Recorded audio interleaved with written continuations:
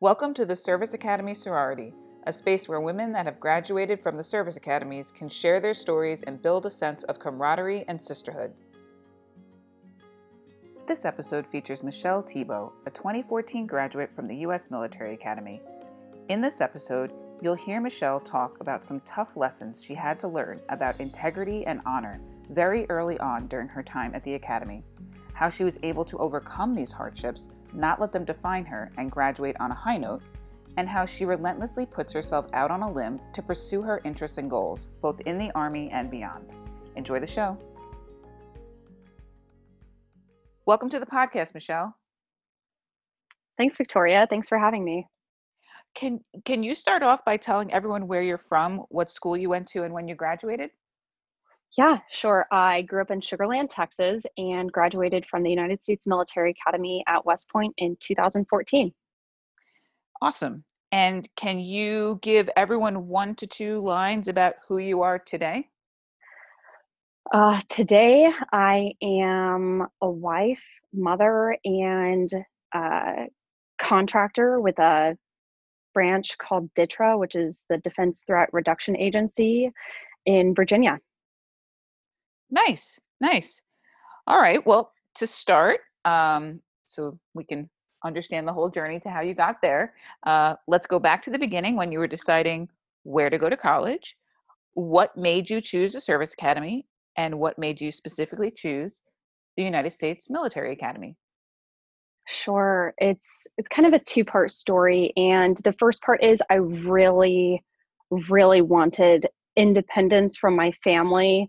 I didn't want to have to owe anyone anything or pay anyone back. I didn't want loans. I didn't want, to feel like I had to go visit my family over the holidays, although I definitely did. And so I had known a few of the people at my high school who had enlisted, and it was kind of in my eyes this very intriguing way of not having to go to college, not having to, apply and go through all of those stressful things. And of course, that's, in our human nature to avoid pain. And I was like, oh, this is awesome. I get to avoid the pain of applying to colleges and taking AP classes and everything. And so I kind of ran the idea past my grandfather on my mom's side. He had served in Korea and been in the Signal Corps. And I was like, hey, I think I'm going to enlist. And I really had expected him to support me. Growing up, he had always talked to my brother about the Army and said it would be so good for his discipline. And his first word to me was no. And I was half expecting him to say, like, because you're a woman or something like that. He has some very antiquated views I don't agree with.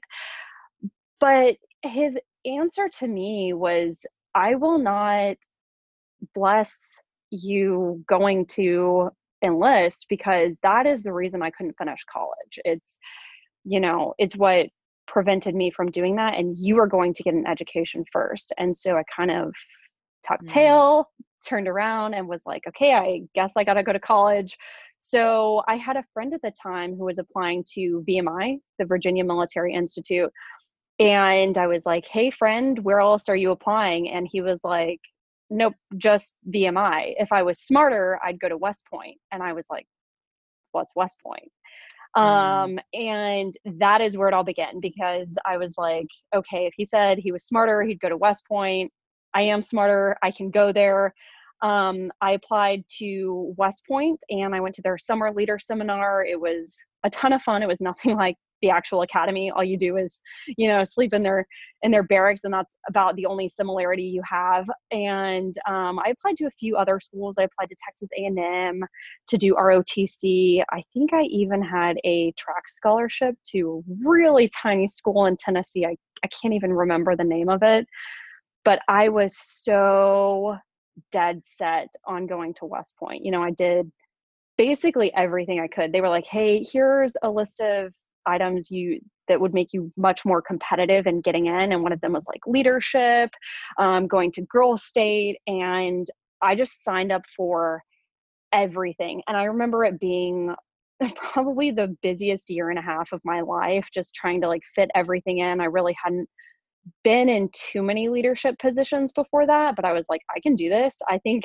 Hmm. and it really was nondescript. I was like, I can be a leader in the National Art Honor Society. And it was really fun. And I actually wound up making a lot of friends. Hmm. Did you even consider any of the other academies? Um, I didn't. And it was because in my same high school class, I had one classmate who was going to the Coast Guard Academy and she'd already been accepted, and one who's going to the Naval Academy and he'd already been accepted. And for some reason, my family had always vacationed to Colorado, and that made me feel like my family was willing to go there to visit me, and it was just too close. So Mm. I needed to be further away. So really, West Point was the only one I had considered. There was like a lack of competition in going there, although a ton of people applied to go. Mm. It just made me feel like I had a little bit higher chance of getting in. So where did that appeal come from? This appeal of like not having to owe anyone anything. Because if you had scholarships to other places, what was it specifically about this option of military and West Point that pulled you in? Yeah, I think it was that I was going into college applications very eyes wide open. Um, you know, I knew that a scholarship or multiple scholarships or a full ride, they were great, but there was always going to be more that cost more money. Mm, Even a full ride, there's still stuff to pay for. yeah. Even if you're on a sports team, there's always going to be you're going to be paying for food somehow. It's never carte blanche. It's never going to be that way. And it was my understanding at the time that West Point really was, and not only that, but they were going to give you a little bit of cash, not a lot, but a little bit, while Mm, you were there as a student, and that yeah. made a difference. It sounds like you really wanted to just be independent, like the Absolutely. most Yes. independent possible. Yeah, yeah. So this idea of service after graduation, was that an appeal to you? Absolutely. Both of my parents um, were fantastic examples to me. My dad was a lawyer and he worked so hard to get where he was, finally making partner. And my mom was a registered nurse. And I knew that I wanted to do something where it was going to be a lot of hard work and I'd have to climb some kind of ladder. And I think I got that from them. Mm. So what was the reaction from your parents when you told them that this is what you wanted to do? I remember very distinctly, I came back from the summer leader seminar and I told my parents, I was like, this is where I'm going. I'm set. And my dad kind of started laughing because even though we had traveled to cold places over spring break and during the winter, we'd never actually spent a lot of time in the snow. And he's like, okay, Michelle, that's fine if that's how you feel, but I'm going to plan a trip for you in the winter to West Point, and I'll see if you still feel that way. So, we had to wait until winter rolled around. We had planned this whole weekend. And what they do is they basically set you up with a cadet who is there, and you stay in their dorm room on this like cot. And I remember it was so cold and it snowed so hard. My dad had dropped me off just in time. We were the last set of visitors to be able to be let into West Point, and we got snowed in. My dad was stuck in his hotel room, and I got stuck with this cadet. And I felt so bad for her because she had to host me for like 2 extra days. I was literally in the same pair of clothes for 3 days. And I was like, these people want to get rid of me. And finally, the gates reopened, and my dad was able to come pick me up. And I remember I smelled horrible. I'm sure I was so tired of Oh just my, being there. I was like, I didn't sign up for this. And he's like, are you sure you want this? And I was like, I want 4 more years of this, and that was that. wow. Wow, that's incredible. That's crazy. Yes. Oh my goodness. I feel like that would traumatize me at that age. But wow, Yeah, I yeah. get, but that's really cool though, that it like really solidified, kind of backfired on your dad, huh? Yeah. For sure. Yeah, yeah, yeah. But overall, were they then supportive once you kind of, declared that you handled 3 days of this and you want this for 4 more years? I think my parents kind of knew that I was the sort of person, if they told me they felt otherwise or they felt that this was a bad idea, that I would want it even more. So I'm Mm, sure they had those feelings, especially my mom. She really wanted to keep me safe. And, I'd had a lot of classmates and her dad had served. And so she was very aware of the dangers of service. But she was very supportive. Both of my parents were so, so supportive my entire time there. They really jumped in feet first. yeah, yeah. Well, that's good to hear. Um, was getting in a struggle for you, or did you get in pretty much right away? How did that work? No, it was actually pretty hard for me. I wound up going to a what Texas considers to be a magnet academy for language, and it's just like a high school that receives extra funding. So the students in my high school were very smart. The teachers were amazing. Classes were difficult, and I appreciated that because it really helped me be more prepared mentally and emotionally for the classes at West Point, but it did not really give me a great class ranking.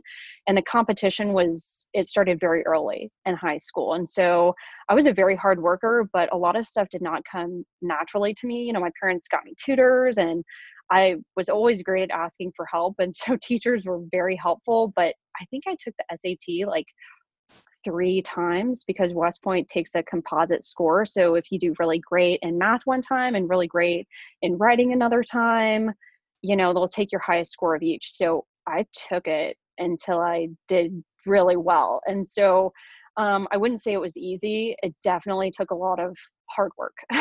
Yeah, yeah. But you did get in that first year that you applied, your senior year, correct? Yep. Okay, Correct. gotcha. Okay. Um, so you get in, and uh, let's dive a little bit now into your time at the academy. So, if you had to sum up your time at the academy in one word, what would it be? I think my one word would be sorry. When I say sorry, I mean it in like such a genuine way. I had many disciplinary issues while I was there. I'm sure I let mentors down and teachers down. Um, and I know I wasn't easy to dance with when it came to being roommates with certain folks.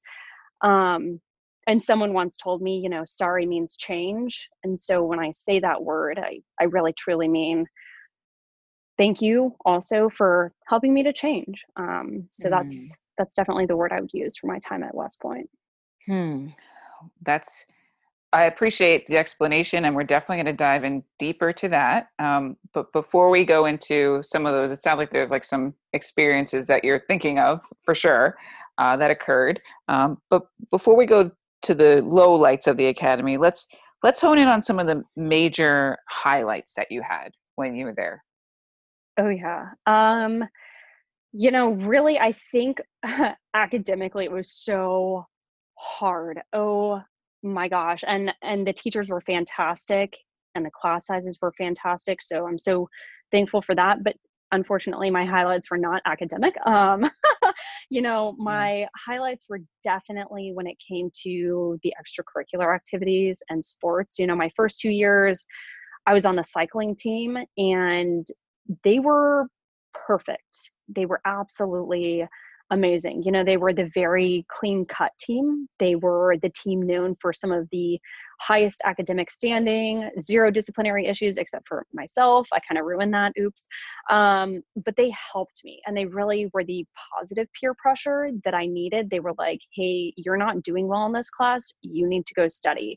Don't come to Mm. practice. Go see your teacher. So we traveled all over the East Coast. We went to Madison, Wisconsin. I got, um, all of my A's licensing for road, track, and cyclocross, and it was amazing. It was fantastic. There were some folks on the team whose parents lived pretty close and were very into cycling.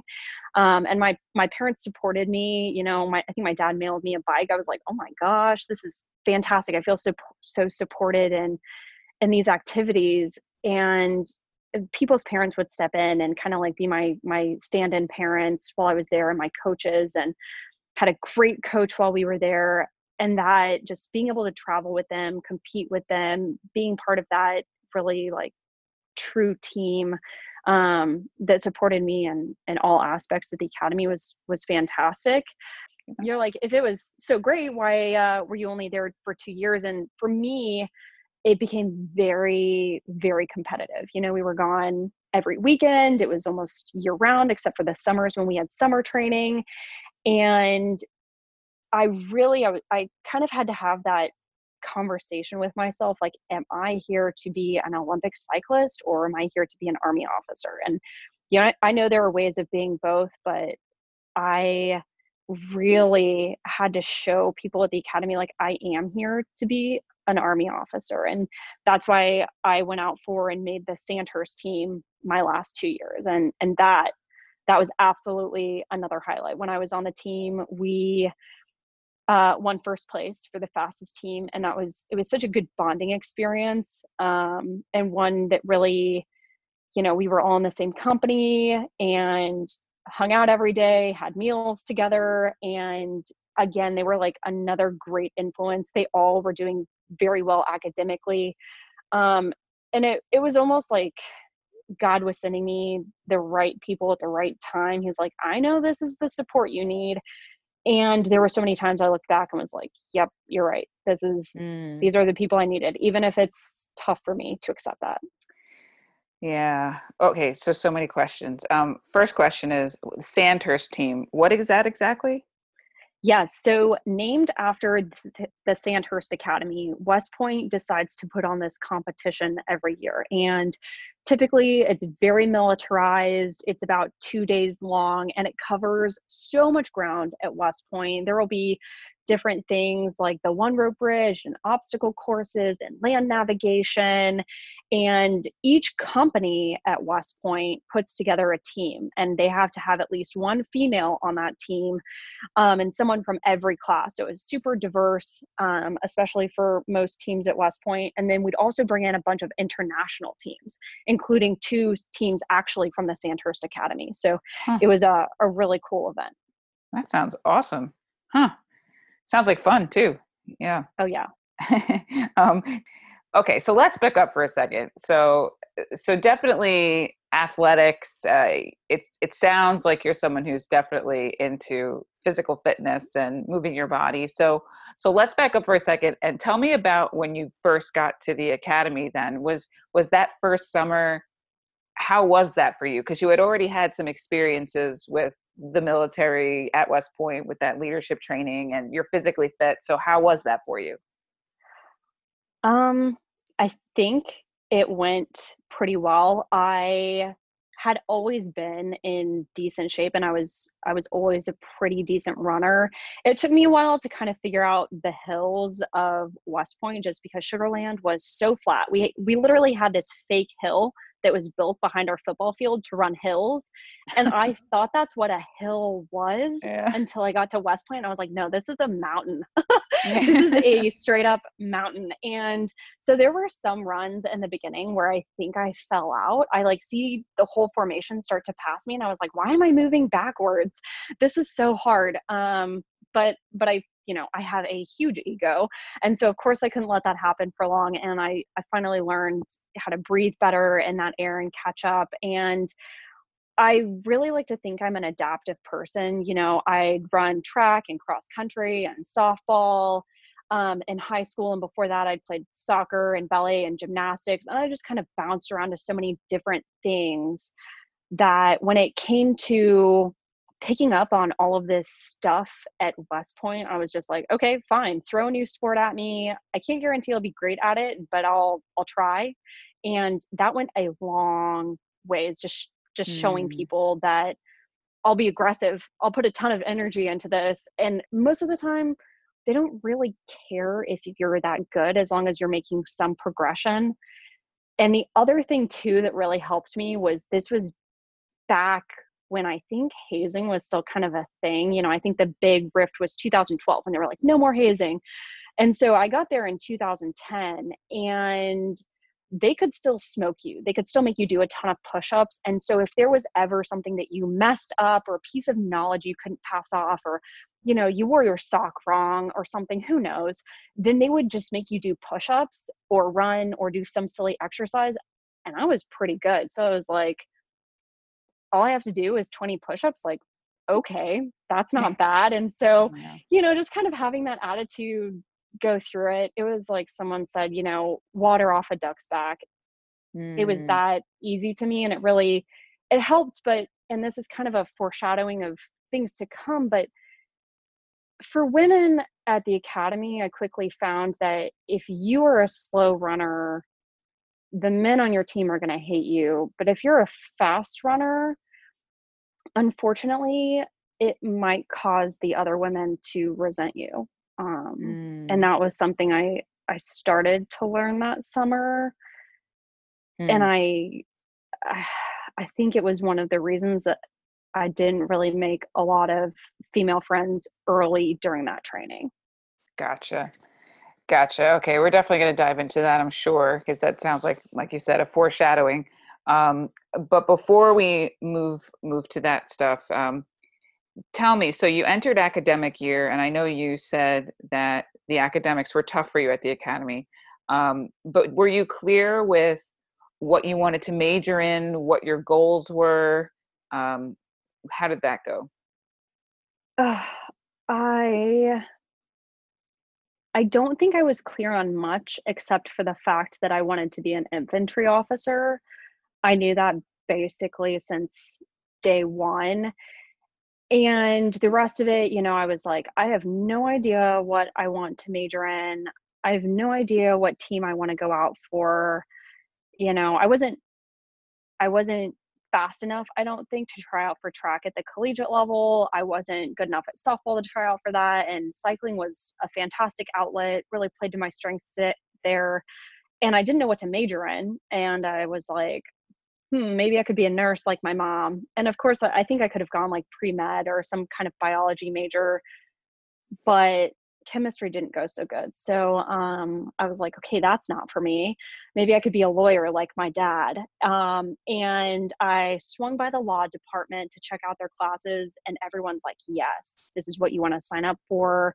All of our finals are very easy here because all you do are write papers. And I was like, I'm sold. So that became a very easy answer for me.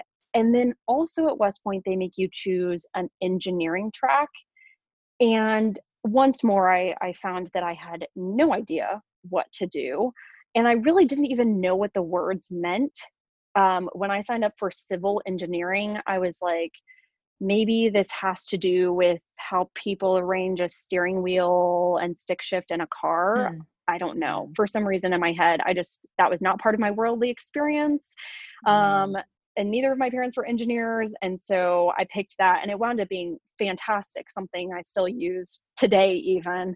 But I did not go in with a lot of clear goals. And to this day, I am so thankful for all of the professors and teachers and leadership I had who were like, look, I know you don't have a lot of direction, but we're going to get you there, Cadet Font. We're going to get you through this. So thank you Yeah. for the guidance. Yeah. So wait, so tell me a little bit about that. You have to choose an engineering track as well as a major? Yes. Oh, I Yes. didn't So know if you're going that. to graduate, yeah, because you get a bachelor's of science when you leave. So if your major is engineering, then no problem. You already got it. But for everyone else, you have to have this track that you go along. So Ah, you take a lot of those classes. got it. Um, yep. Yeah, interesting. Whew, so it's really no escaping that math and science stuff, huh? No, I thought there would be. There's no escape. Yeah. Yeah. I feel you. Kings Point's the same way. Oh Okay. gosh. All right. Um, okay. So were there any other major highlights or memorable moments you wanted to share? Yeah, I think this is a good segue into our next topic. So I'll tell you about this moment. So there was this one time at school, they decided to have these military tryouts for special basically courses that you could go to during the summer. They were by tryout only. And one of them was the Ecuadorian Jungle School. You could go there instead of doing your summer rotation to shadow a second lieutenant. Essentially, you would go down to Ecuador and you would go along with their, to their jungle school, and you would get your jungle tab. And I had seen one of my friends go through this, and I was like, this is so cool. I had just switched over from Arabic to Spanish. I had skipped a class even so that I could try out for this school. I had passed my interview, and the tryouts were so hard, but because I'd been working out with the Sandhurst team, I'd been rucking in my free time and running a ton. I was so prepared to do well at these tryouts, and I was crushing it. It was amazing. And one of the last events was this ruck that was 2 loops. It was all the way up this hill and down, and then back up the hill and down. And you would finish all the way down by the river, by the railroad tracks that we have at West Point where the APFT course is. And I remember I was one of the first 3 cadets to finish, and there were like over 100 of us going through these tryouts.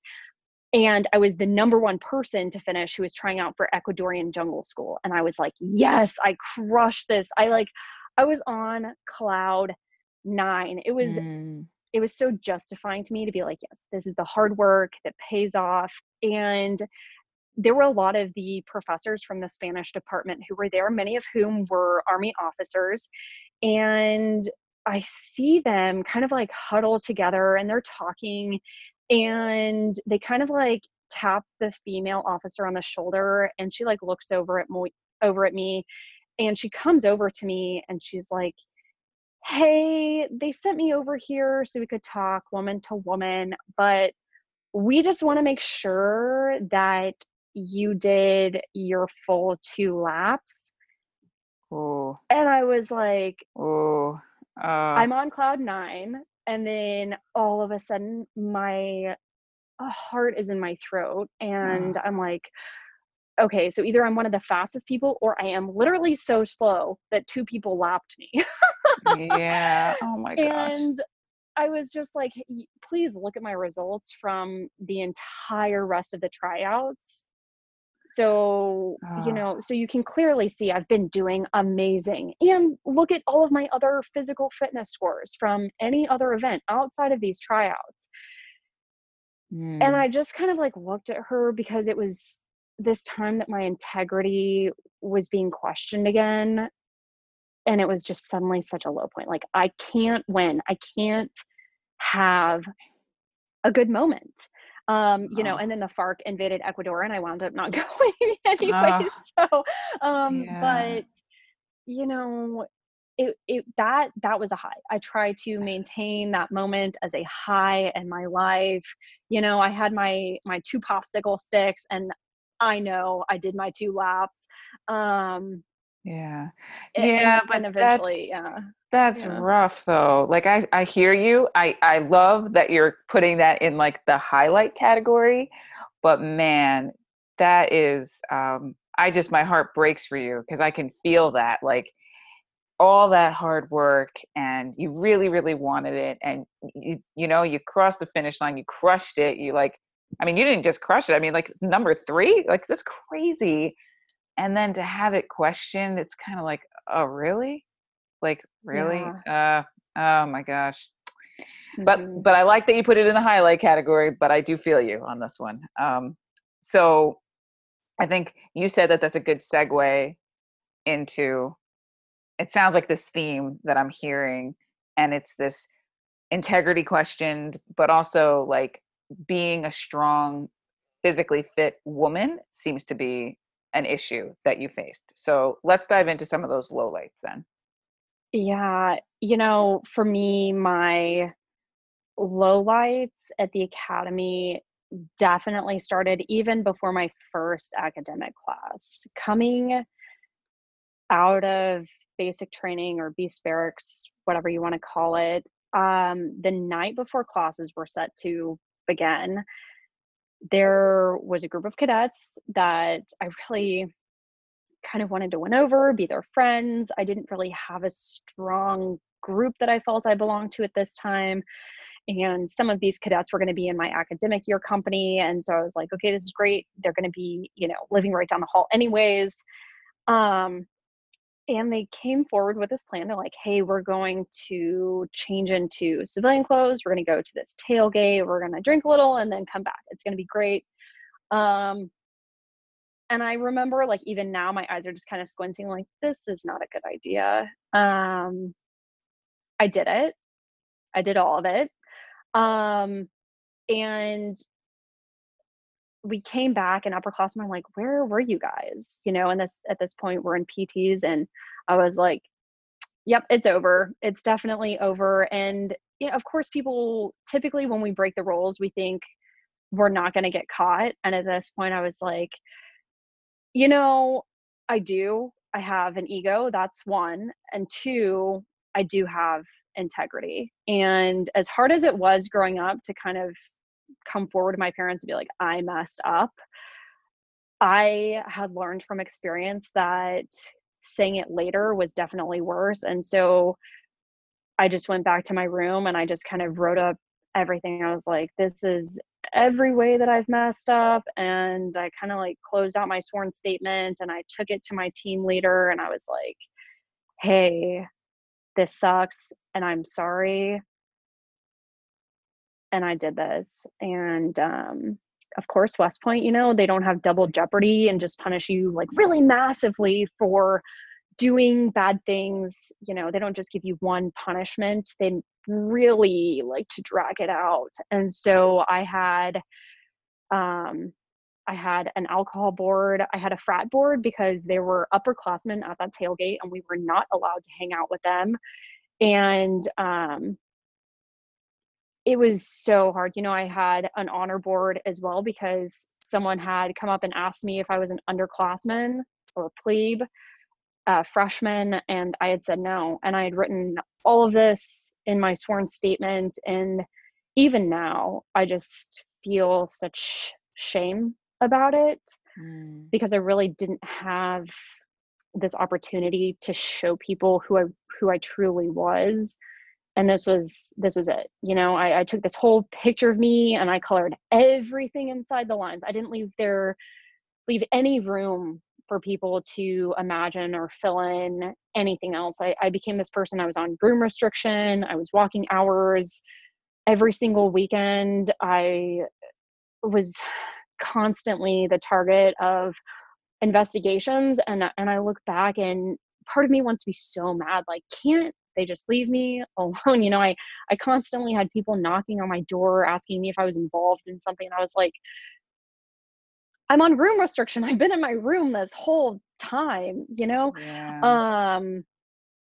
But I had no legs to stand on. I had totally cut them out from underneath myself before the school year had even started. And so if I started slipping up in a class or anything like that, it was so hard. And I brought all of this negative pressure down upon all of the freshmen or plebes in my company. All of the upperclassmen were so hard on us. And so much of that was my fault. And, I hated it because there were so many times that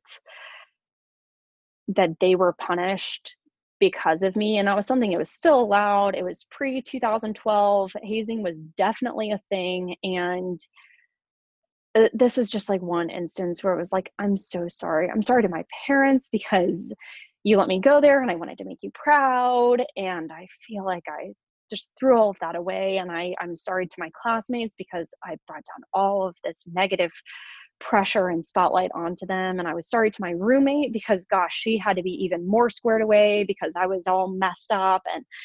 And they assigned me a fantastic mentor, and I feel like he was just given such a problem child in having to mentor me. And there were so many times I was sorry to him because I was like, I feel like I can't dig myself out of this grave, and I've done it to myself. Here I am holding the shovel.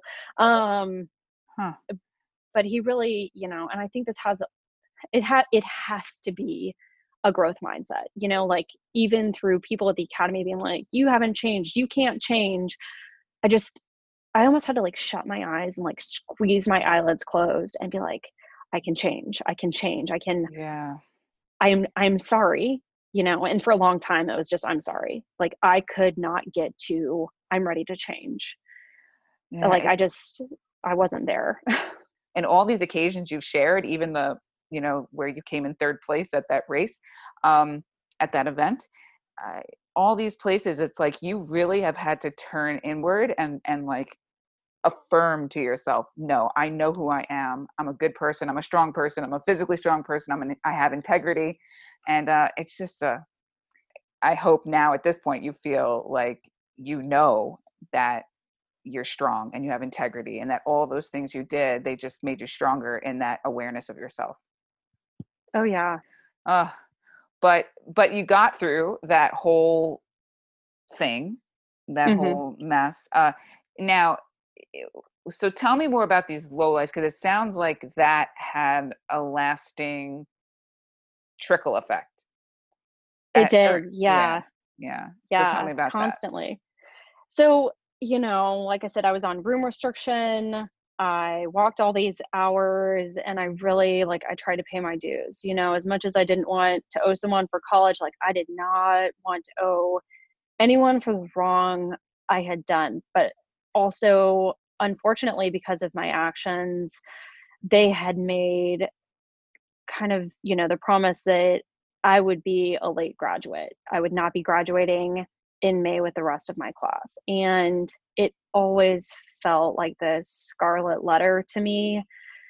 And this thing that was constantly hanging over my head, but it was me kind of like you had mentioned, living that sorry. And it was really hard because West Point is not an atmosphere that is healing. It does not want Mhm. you to live in that sorry. It wants you to have been sorry and to have changed already. And I get that.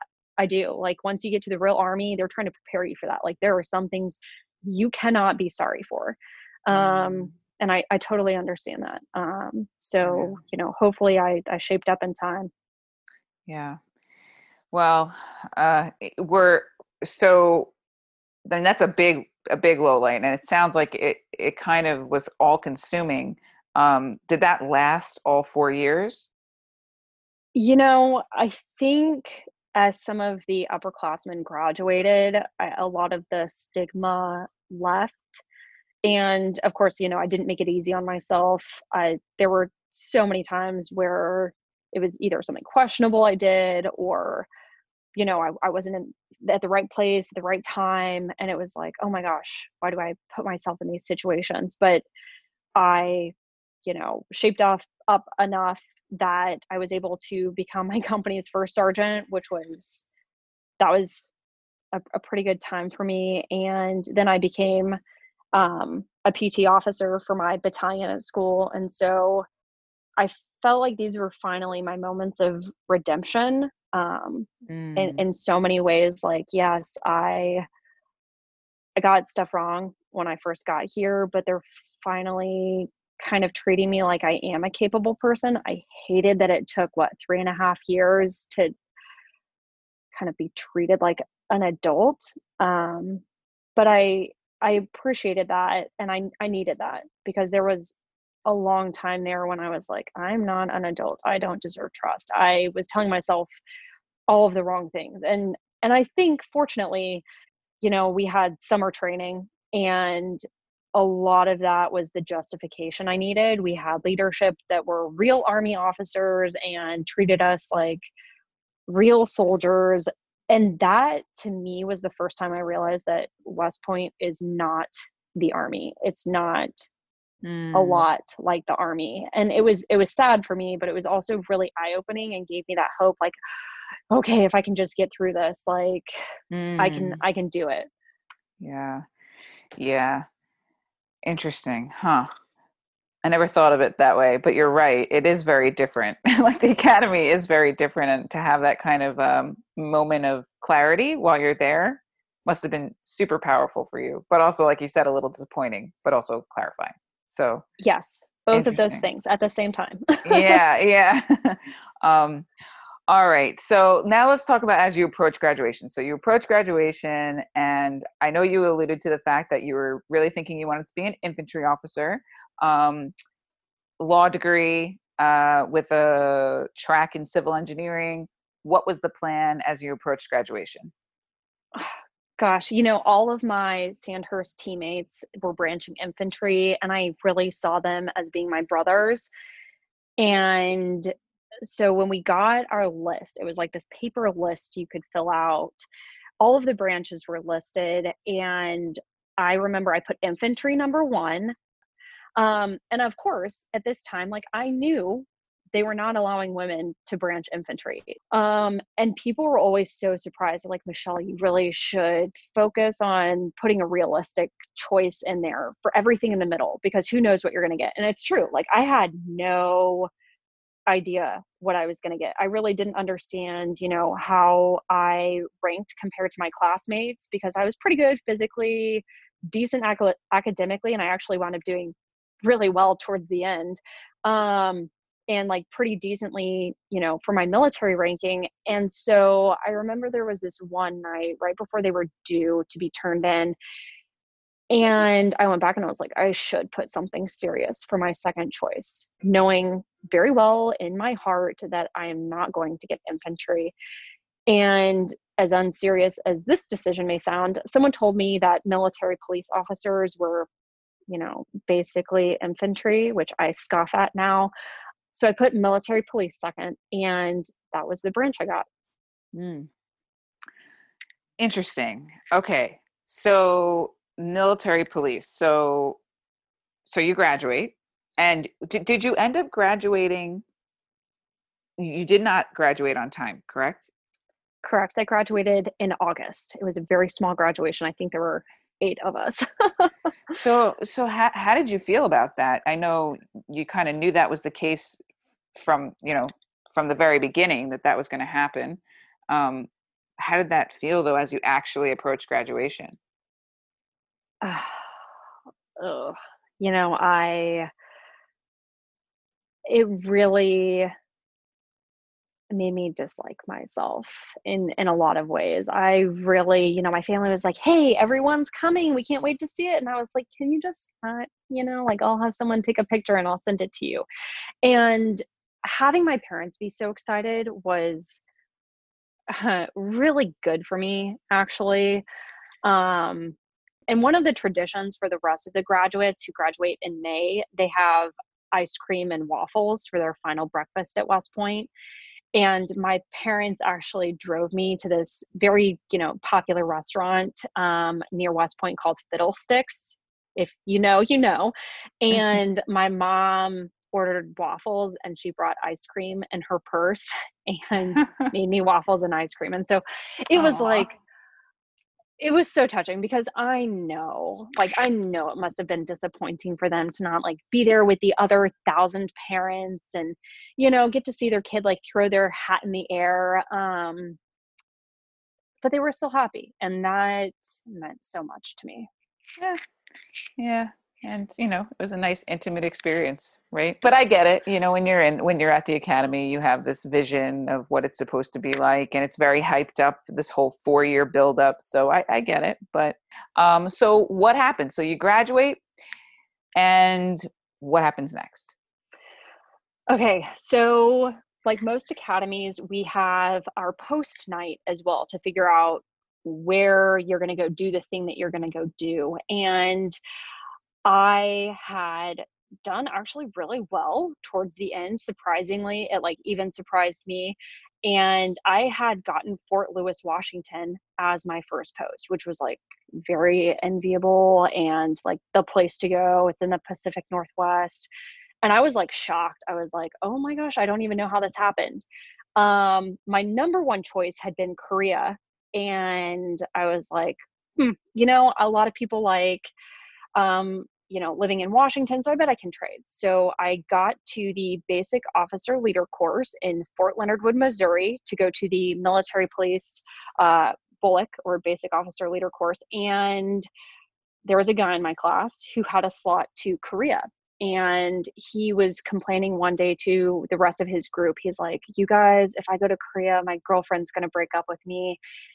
And I just turned to him and I was like, "I'll trade." And so we go to our small group leaders and I was like, "Hey, we want to trade posts." And they make it happen that day. And then I got on a plane shortly after graduation and flew to Korea. Wow. Wow. So, okay, that's a huge transition. So what was that like for you? I didn't know anything about the different posts, but Camp Casey is all the way up north. And all of my Katusas, my Korean soldiers, they said this was the countryside, like where the rednecks lived. And it's because there is like no city around there. And so a lot of soldiers didn't like it. And my Katusas, my Korean soldiers, didn't like it because there wasn't a lot to do. But I loved it. As a second lieutenant who was single, I was like, this is awesome. Like, I have all of these soldiers, only one of them has a family here, and all we do is train. Like, we train on the weekends, we train 24/7. And it was just like, I'm this person with all of this energy and motivation, and I finally get to experience something in the real army. That like giant rain cloud had like passed finally after like 4.5 years. And I am like here finally getting the opportunity to do some awesome stuff. And it was amazing. Man, what a breath of fresh air for sure after what you went through at the academy. Oh yeah. Oh yeah. Yeah. And then, you know, I only got a year there and I was so sad to leave. And I wound up going to Hawaii to Schofield Barracks for my next duty station. And I was there for about a year and a half, but the lifestyle and work environment were so different. Mm, Um, as a military police officer, there was not as much field time. And that was really the tactical side where I thrived. And I worked a lot more law enforcement on posts. That really wasn't too much of a thing in Korea. We would, it was a lot of rule enforcement over there, but it was very different in Hawaii. And finally working that civilian type of law enforcement on posts as a military police officer, I really gained a lot of empathy for law enforcement and the kind of things that they have to deal with on a daily basis. Like, law mm, enforcement's not called to good stuff. They're called to yeah. bad stuff typically. And so this was very eye-opening to me. And I walked away from that experience thinking like, okay, you know what? I didn't really know what I wanted to be when I grew up, but I do not want to be law enforcement. So what did you decide to do then after that stint in Hawaii? Yeah, one day I got this email and it was from this officer. Her first name's Mary. And I was like, this name looks really familiar. The name Mary sounded familiar to me in this context because when I was not able to go to the Ecuadorian Jungle School, West Point was like, well, you did so well during tryouts that we're actually going to go send you to shadow an SF battalion at Fort Bragg. So as a cadet, probably about 4 years prior, I had gone to Fort Bragg and I was shadowing a chief warrant officer. And he's like, you're probably not going to be a chief warrant officer, so you should come check out this group of ladies with me. And I'm just like scratching my head, like, what are you talking about? And we hop in his car and he drives me over to this group of women who literally are doing combatives. I was actually walking into the tryouts for a cultural support team, Mm. CST, and they had kind of mothballed the program for a little while right when I commissioned. And so I thought there was no chance of it coming back. They were finally opening up combat arms to women. So they thought there was no need for them. So I fast forward, I'm in Hawaii, I get this email from Mary and it's saying, come try out to be a CST. So Huh. I dig through all of my stuff. I get her phone number. I call her and I'm like, do you remember me? I'm coming to try out. So I passed that. That was a great first step. I fly back to Hawaii. I pack up all of my stuff. I put it in storage and I come back to Fort Bragg for training. And it Mm. was 6 months of training there to basically learn how to go deploy along these special units in overseas. And so then after the 6-month train up, it was a 6-month deployment to Afghanistan. And it was amazing. Hmm. Interesting. So what were you doing there? So while I was in Afghanistan, I was one of the two team members who was set to actually train this female tactical platoon to deploy to different parts of Afghanistan alongside their special forces counterparts, who were Wow. all Afghan men. It sounds a little bit more aligned with your interests, moving from like what you were doing in the last, your last job as an MP for sure. Yes, this was essentially for me seeing women work in a tactical manner. I was training them every single day.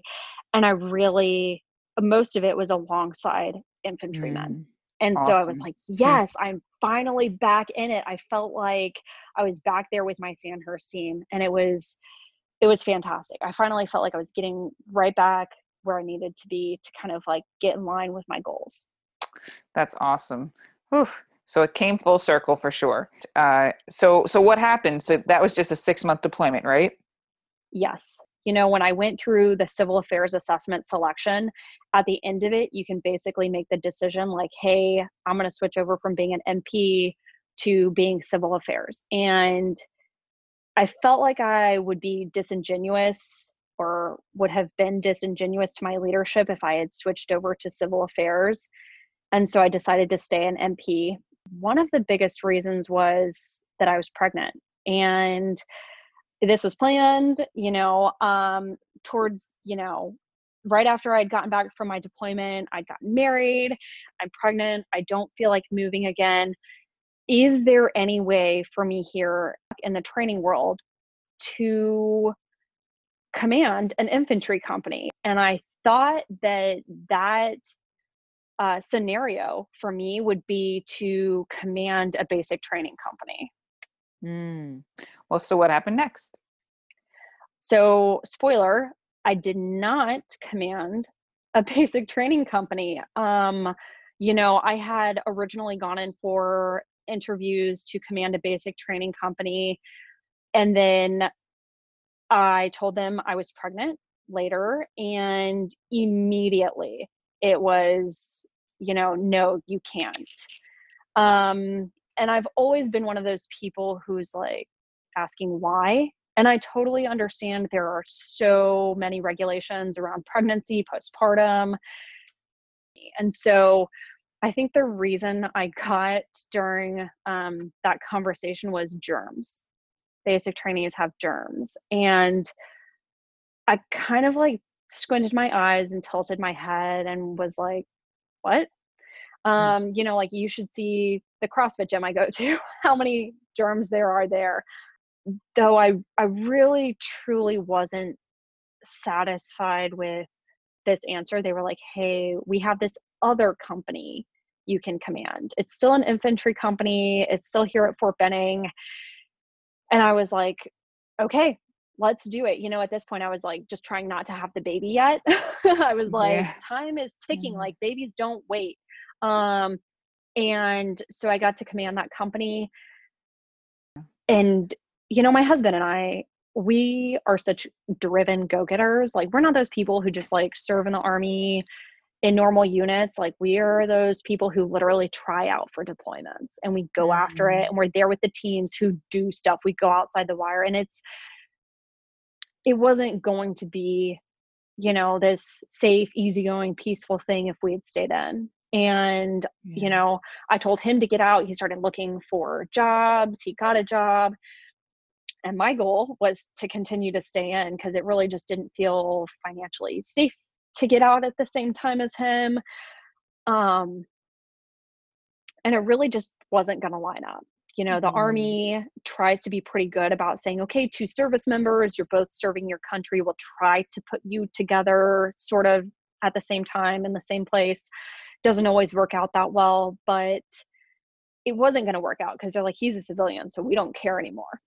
So, Yeah. um, I was like, I have this brand new baby. I am not doing this on my own. Like, I am not doing this. And I decided that I was going to get out too. And that was, less than a year ago. I got out about 4 or 5 months ago now. And we have made this amazing transition to, we went to Georgetown, lived in DC for a little bit, and now we live in Virginia. And so, that was it. Well, I'm curious, looking back now, how do you feel about your decision to attend a Federal Service Academy? I feel really good about it. As rough as it may have been sometimes, um, I loved it. Yeah. Well, it certainly set you on a really powerful track of both like personal, professional. Like it's been a roller coaster for sure. But I am curious now because you just got out. That's still very fresh. Um, so where are you now, and what's next for you? I'm a defense contractor working at the Defense Threat Reduction Agency.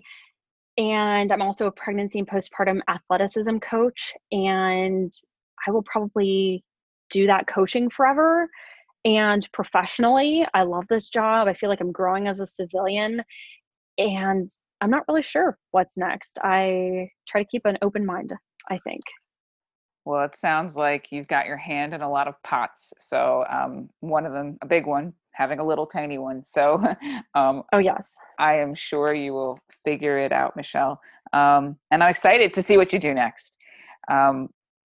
But before we go, do you have any parting words for listeners? Maybe a key message for your fellow Service Academy sisters? Yeah, sure. So 3 things. First and foremost, I'm with you. Please feel free to reach out. I'll give you all my information here in a minute. I'm here for you, no matter what it is. And 2, this is from Dave Ramsey, act your wage. Whatever cow loan you get, don't blow it. And finally, it's okay to change your mind. In fact, it's a good thing. So keep growing.